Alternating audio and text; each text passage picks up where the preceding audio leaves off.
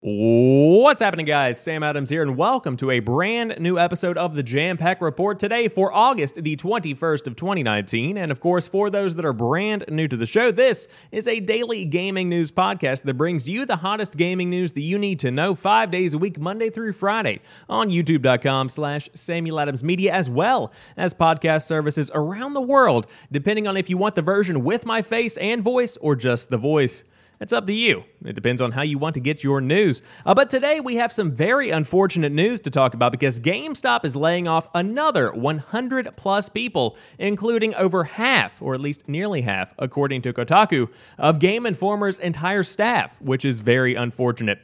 We will talk more about that and what that could mean for the industry going forward, and also for GameStop, because of course they are in the midst of a pretty big shift when it comes to their business model. Then, Sony is open to PC versions of PlayStation exclusives, which is shocking in and of itself, but on top of that, Microsoft says they have no plans to release more Xbox exclusives on PS4 or Nintendo Switch. Of course, that news coming in the wake of Ori and the Blind Forest, announced for Nintendo Switch coming September the 27th. Then, Mortal Kombat 11 has a bit of a leak going on with its Combat Pack, which leaks its DLC characters, and you had better believe there are a lot of Ks in all of those sounds in that title. Then, Sega's remastered Yakuza bundle for PS4 is coming to the US, and it turns out part of the brand new Destiny trailer leaked 2.5 years ago. A fun story to end out today's show, but maybe one that misuses the term leaked. We will talk more about that in just a moment. But without further ado, again, I do hope you enjoyed today's show. Let's go ahead and dive into today's top stories. GameStop lays off over 100 people, including nearly half of Game Informer's staff. The struggling retail chain GameStop laid off over 100 employees yesterday, both at its corporate headquarters in Grapevine, Texas, and at other offices, including its subsidiary Game Informer magazine in Minnesota, where nearly half of the editorial staff lost their jobs in a surprise cut. As part of the previously announced GameStop Reboot initiative to transform our business for the future and improve our financial performance, we can confirm a workforce reduction was implemented, impacting more than 120 corporate staff positions, representing approximately 14% of our total associate base at our company headquarters, as well as at some other offices, a GameStop spokesperson told Kotaku in a statement. While these changes are difficult, they were necessary to reduce cost and better align the organization with our efforts to optimize the business to meet our future objectives and success factors. We recognize that this is a difficult day for our company and particularly for those associates impacted. We appreciate their dedication and service to GameStop and are committed to supporting them during this time of transition. This news comes just a few weeks after GameStop laid off dozens of regional managers, another story we talked about on an episode of the show, following a brutal year that saw the company try and then stop trying to sell itself. GameStop's stock has plummeted over the past few years as the retailer continues to struggle to stay afloat in a world where digital distribution has grown to dominate the world of gaming. The layoffs blindsided staff at Game Informer today. 7 of the popular magazine's editors announced on Twitter this afternoon that they had been laid off, including one who said he was on vacation. Per Game Informer's masthead, the magazine has 19 full-time editorial staff. I am trying to get things right with my people, editor-in-chief Andy McNamara said on Twitter. I love Game Informer, its people, and its readers more than any corporation could, and I will address all the issues when I can, but for now, I need to focus on my GI family. And of course, as I always say, it's so heartbreaking to see the gaming industry in the state that it's in, where you do have these layoffs all of a sudden. Just like a Thanos snap and half of your employees are gone with the wind. Blows my mind every time I read a story like this. But I can't say that I didn't expect this. Of course, everybody always hopes that they aren't going to be impacted. Everybody always hopes that they can stay on board. But whenever you have a company like GameStop that is literally on the edge of death, on life support, you kind of have to expect that some of the fat is going to be cut. And one of the biggest cuts, I would say, is definitely going to be Game Informer itself, because that is kind of a liability in 2019. Now, don't get me wrong. Game Informer is a fantastic outlet for gaming news with a fantastic staff that is absolutely jam-packed with content. As somebody who reads Game Informer on a daily basis to gather news for this show and also for my own entertainment, I can confirm they are some of the finest authors in the industry. There are some incredibly talented people over there, and make no mistake, I admire each and every one of them. There is some pretty impressive work over on that site. But at the same time, when you are GameStop, a retailer at heart, and you own this magazine, that is a big liability considering that print subscriptions are likely going very much so down. Nobody really subscribes digitally anymore. Of course, everything is bundled in with the Pro membership at GameStop as well. But still, how many people are actually reading the old rag of Game Informer instead of getting their news online? And also, how much ad revenue is coming in from the website itself? These are all questions that have to be asked, and so maybe you do have to trim a bit whenever it comes to actually trimming back, trying to save the company itself.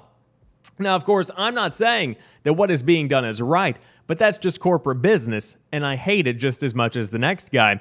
But again, that's just corporate business. Now, it is unclear at the moment as to how this is being handled by GameStop on a corporate level, because we've seen many reports of other companies in the gaming space not treating their employees well, pretty much avoiding giving any kind of severance package, avoiding any kind of support going forward, and of course, no notice as to when and how and why this is happening, just kind of happening all of a sudden. And I have seen a lot of people saying that is the case. This was something that came completely out of the blue, and now they are without a job. So I'm sure that we are going to be seeing more discussions about this topic over the coming days, but I did want to say it looks like things are a bit dicey right now at Game Informer. And that's not a good look at all. So hopefully the magazine continues to stay afloat. And of course, I think Jared Petty said it the best on Twitter. Number one, I love Game Informer. I truly do adore Game Informer, and I hope the best. But whenever you are hemorrhaging talent, whenever you are cutting back on talent, the quality of the articles, the quality of the content goes down. And whenever the content goes down, so does the magazine. And that very well might be the plan. I don't want to read too far into it, but again, my hopes go out to everybody impacted that you can find fantastic work because, as I said, there are some really, really talented people on the Game Informer staff that are impacted by these layoffs. And of course, to those at GameStop as well. Not just to focus on Game Informer here. Anytime anybody loses their job, it always sucks. And so I hope everybody lands on their feet from this because, man, that can be devastating. But moving on to gaming news, Sony is open to PC versions of PlayStation exclusive games. Sean Layden says some first-party titles may need to lean into a wider installed base. Sony may start bringing PlayStation exclusives to other platforms. In an interview with Bloomberg this week, Sony Interactive Entertainment Worldwide Studios chairman Sean Layden suggested the company's stance toward its first-party titles may be changing. "We must support the PlayStation platform. That is non-negotiable," Layden said. That said, you will see in the future some titles coming out of the collection of studios which may need to lean into a wider installed base. The Bloomberg article's context suggests Layden was referring not to PlayStation games appearing on Nintendo or Microsoft consoles, but to PC versions of multiplayer titles designed with that platform in mind. And so, of course, I think the biggest point to focus on with this specific article is that last sentence. Not necessarily Microsoft or Nintendo branded consoles, but more so towards the PC, specifically talking about multiplayer elements of games. That is a step in the right direction. Of course, we see Sony gradually dipping their toe in the water of cross-platform play. We see them dipping their toe in collaborations with other direct competition. And that is the predecessor to completely and totally doing a belly flop off the diving board into this world where you can monetize a game 3-4-fold because you simply put it out on a different platform and you allow other people to come into your ecosystem without having that overhead price of having to get in on a brand new piece of hardware, such as going out and buying a PlayStation 4 to play stuff like Uncharted, God of War, The Last of Us, etc. And so with that being said, I think this is a fantastic step in the right direction and one that they should certainly embrace going into the next generation because there is literally no downside to offering your games, at least on PC. Now, it's going to be a slow rollout, I would say. Of course, I think it's going to be a very circumstantial kind of situation, as Sean Layden does point out. It's going to be on pretty much a game-to-game basis. Some games may need to lean into a wider install base, but just to imagine some of these amazing first-party games on the PC, where you can optimize them to run even better than they can on a PS4 Pro potentially. That could change the game when it comes to the PC gaming space and really make PCs the best place to play. Now, how they monetize this, still up in the air. Of course, Xbox Game Pass doing it relatively well with Game Pass Ultimate. On top of that, you have games simply going cross-platform, where you do have it as a console exclusive on Xbox, but also coming to PC. Those games do tend to do fairly well as well. But we will see what model PlayStation does go with as the next generation approaches. Nothing confirmed as of yet, but to see first-party PlayStation games come out on other platforms, ooh, that could be a very interesting shift. Now, of course, Microsoft has been adopting this kind of model over the past few months, and we have seen many games come to the Nintendo Switch, specifically Cuphead and Ori and the Blind Forest. I say many, that's pretty much it. But now, Microsoft says they have no plans to release more Xbox exclusives on PS4 or Nintendo Switch. Microsoft has no plans to release more exclusive Xbox games on other consoles. It comes after the firm announced via Nintendo that it will publish Ori and the Blind Forest Definitive Edition on Nintendo Switch. The game was previously exclusive to Xbox One and PC. Nintendo and Xbox have been collaborating over the past 12 months, including the introduction of Microsoft's Banjo-Kazooie into Nintendo's Super Smash Bros. Ultimate. Nintendo also called out our friends at Microsoft for supporting the release of Cuphead on Switch, although Microsoft has told GamesIndustry.biz that Cuphead was never an exclusive Xbox IP and is the property of developer studio MDHR. Xbox has also recently acquired a number of studios that have released or will release games on Switch, including Obsidian, Double Fine, and Ninja Theory. However, in a statement to GI.biz, Microsoft has played down future releases. The past year has been an exciting time for us as we have more than doubled the internal creative teams making up Xbox Game Studios, the company stated. As these new studios transitioned in, we were aware of some existing commitments to other platforms and will honor them. However, going forward, these new studios will focus on making games for our platforms. We have no plans to further expand our exclusive first-party games to other consoles, and we continue to believe deeply in cross-play and progression of games with the right flexibility for developers to ensure a fair and fun experience. Xbox does plan to make its IP accessible via other devices, however, through the firm's streaming service xCloud. Meanwhile, the company has a number of projects in the works for PC and has developed a PC-specific version of its Game Pass subscription service, which we did just talk about. And of course, they also mention Minecraft is also supported across all platforms, as if that actually matters, although it partially does. We'll dive into that in just a moment. And so, will we be seeing more Microsoft games on Nintendo and PlayStation platforms? It would be cool, but apparently not. I'm going to take them at their word for this because I do believe they're kind of establishing at least some kind of repertoire. They're establishing some kind of profile for gamers on other platforms.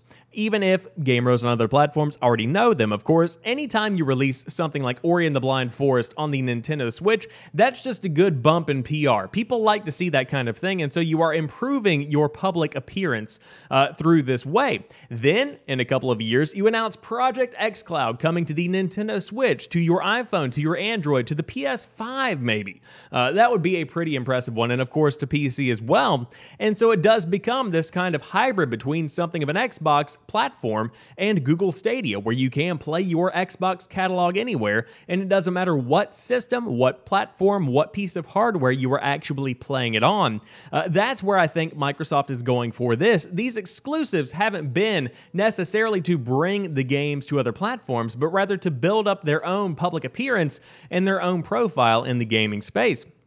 Now, the big question is, will Microsoft continue to play nice? Of course, as the article does point out, Minecraft could have been an Xbox exclusive, and it could have made tons and tons of money and literally been a console seller that changed the entire course of where this generation has gone. But instead, they chose to continue to support it on platforms like the Vita, the PS3, the PS4. Everything else that has the Minecraft game on it has continued to get support. Of course, some games have been, kind of sunsetted, if you will, where they don't necessarily get many updates nowadays, but still, you do have multi-platform support, which is something of an anomaly, if you will, especially after the acquisition of the company behind Minecraft from Notch. But with that being said, I think it's a very interesting story, to say the least, that they are going ahead and releasing games like Cuphead, like Ori and the Blind Forest on the Nintendo Switch, collaborating with Nintendo, bringing Banjo-Kazooie into Super Smash Bros., yet there are no more plans to release Xbox games on multi-platforms? That's strange to me. It's very strange. However, we have a leak for those Mortal Kombat 11 fans out there, because the Combat Pack with a K has leaked its DLC characters. And of course, that is characters with a K. It fits snugly with the previous data mine. Later this morning, NetherRealm Studios will drop a trailer revealing the contents of the first Combat Pack DLC characters headed to their rad fighting title Mortal Kombat 11. It seems, however, a hastily removed YouTube thumbnail has already spilled the beans with an image that reveals all 6 characters along with their release dates. There'll be spoilers below, obviously. Already alongside the released Shang Tsung and Nightwolf, we see dates for Best MK Character Sindel, November 26th, and Spawn, March the 17th, so it seems fans of Todd McFarlane's Avengers still have got some time to wait. The 2 mysterious guest characters are revealed as Arnold Schwarzenegger's T-800 series Terminator on October the 8th, and DC Comics' Clown Prince of Crime Joker on January the 28th. In what appears to be a slight remodeling of his Injustice 2 appearance. Of note, both of these characters will be appearing in blockbuster movies later this year. Oh my god, Terminator looks badass. Okay, all of these DLC characters were featured in data mines that found their way online earlier this year, so none of this should come as a surprise even to the hardcore MK faithful. What is surprising though is the conspicuous absence of Evil Dead's Ash, played by Bruce Campbell. Despite deconfirmation by the actor himself, many people were expecting the goofy chainsaw-wielding nutjob to make an appearance in this pack. The name Ash was included in the data mine, and the Combat Pack teaser even ended with a chainsaw sound effect. Given that there are other datamine names yet to be put in appearance, including Wind God Fujin and Shokan Warrior Shiva, there is still a sliver of hope for Evil Dead fans, though it should be noted Ash could be shortened for the lesser-known MK character Ashra. Why that chainsaw sound though? Did a deal fall through? Do NRS have further surprises planned, or did we all just believe a little too hard? I suppose only time will tell, and of course the game is out now on PS4, Xbox One, PC, and Nintendo Switch if you did want to give it a look. But out of all of these DLC characters, and of course as somebody who does not play Mortal Kombat, let me tell you, I'm digging that Terminator T-800. Of course, the brand new Terminator movie coming out very soon. On top of that, the brand new Joker movie coming out relatively soon. So these collaborations don't necessarily take anybody by surprise, but still, they're relatively neat, I suppose, if you want some DLC characters in your combat pack. Of course, Mortal Kombat 11 in the news for multiple reasons. Number 1, really good Mortal Kombat game. Number 2, a report of a ton of crunch because of the fact that it's a really good Mortal Kombat game. So, you can take it at face value for what it is, but overall, the game has been performing in an incredibly impressive way. One of the best-selling games for the first half of 2019, at least. Really impressive moves over there from the guys, of course, at NetherRealm Studios. But we will see if this is in fact accurate. Of course, it very much so is, and we will talk more about this whenever the official reveal comes later on today. But Sega's remastered Yakuza bundle is coming to the PS4 for the United States citizens. The first entry in the bundle, Yakuza 3, is available today. With Western interest in the Yakuza series being the most passionate it's ever been, Sega is bringing remastered PS4 versions of its PS3 open world Yakuza 3, 4, and 5 games to the West. Fans can purchase the Yakuza Remastered Collection starting today for $59.99, with the remastered Yakuza 3 available to download right this moment. Sega will release the other 2 games in the collection on the 29th of October and the 11th of February, respectively. If you buy the Yakuza Remastered Collection, Yakuza 4 and 5 will unlock automatically once they are available. With the remaster, all 3 games now play at 1080p and 60 FPS, meaning you'll be able to navigate the series' trademark reactions of Tokyo, Kabukicho, I probably butchered that name, district in even more realistic detail. In addition to graphical enhancements, Sega says it has relocalized all 3 games, even going so far as to rewrite certain sections of each game's script. That should hopefully make the series' sometimes convoluted story more approachable. Lastly, the company has restored content that it had cut for the Western releases of the titles. In the case of Yakuza 3, that means previously cut minigames are back in, as are all of its side stories. In other words, what's on offer here are the definitive Western releases of Yakuza 3, 4, and 5. And so, if you fancy yourself a collector, Sega plans to release a limited physical release of the Yakuza Remastered Collection. Available on February 20th, 2019, the same day Yakuza 5 Remastered launches digitally, the physical release comes with 2 discs and a special edition case. Since this marks the first time Yakuza 5 will be playable as a physical release in the West, Sega is also including the game's PS3 case, though not the game itself on PS3. If you really want to dive headfirst into the Yakuza series, Sega also offers the Yakuza Origins Digital Bundle, which brings together Yakuza 0, Kiwami, and Kiwami 2. for fans of the Yakuza games. Now, I will say, I don't care in the slightest about Yakuza, but that's just me. However, I know a ton of people are really into Yakuza, and so this is a fantastic piece of content because this gives you the entire collection, essentially, aside from the more modern games, that can kind of give you the entire experience from beginning to where we are now. Of course, if you buy both of these collections together, you get Yakuza 0, Kiwami, Kiwami 2, then you get 3, 4, 5.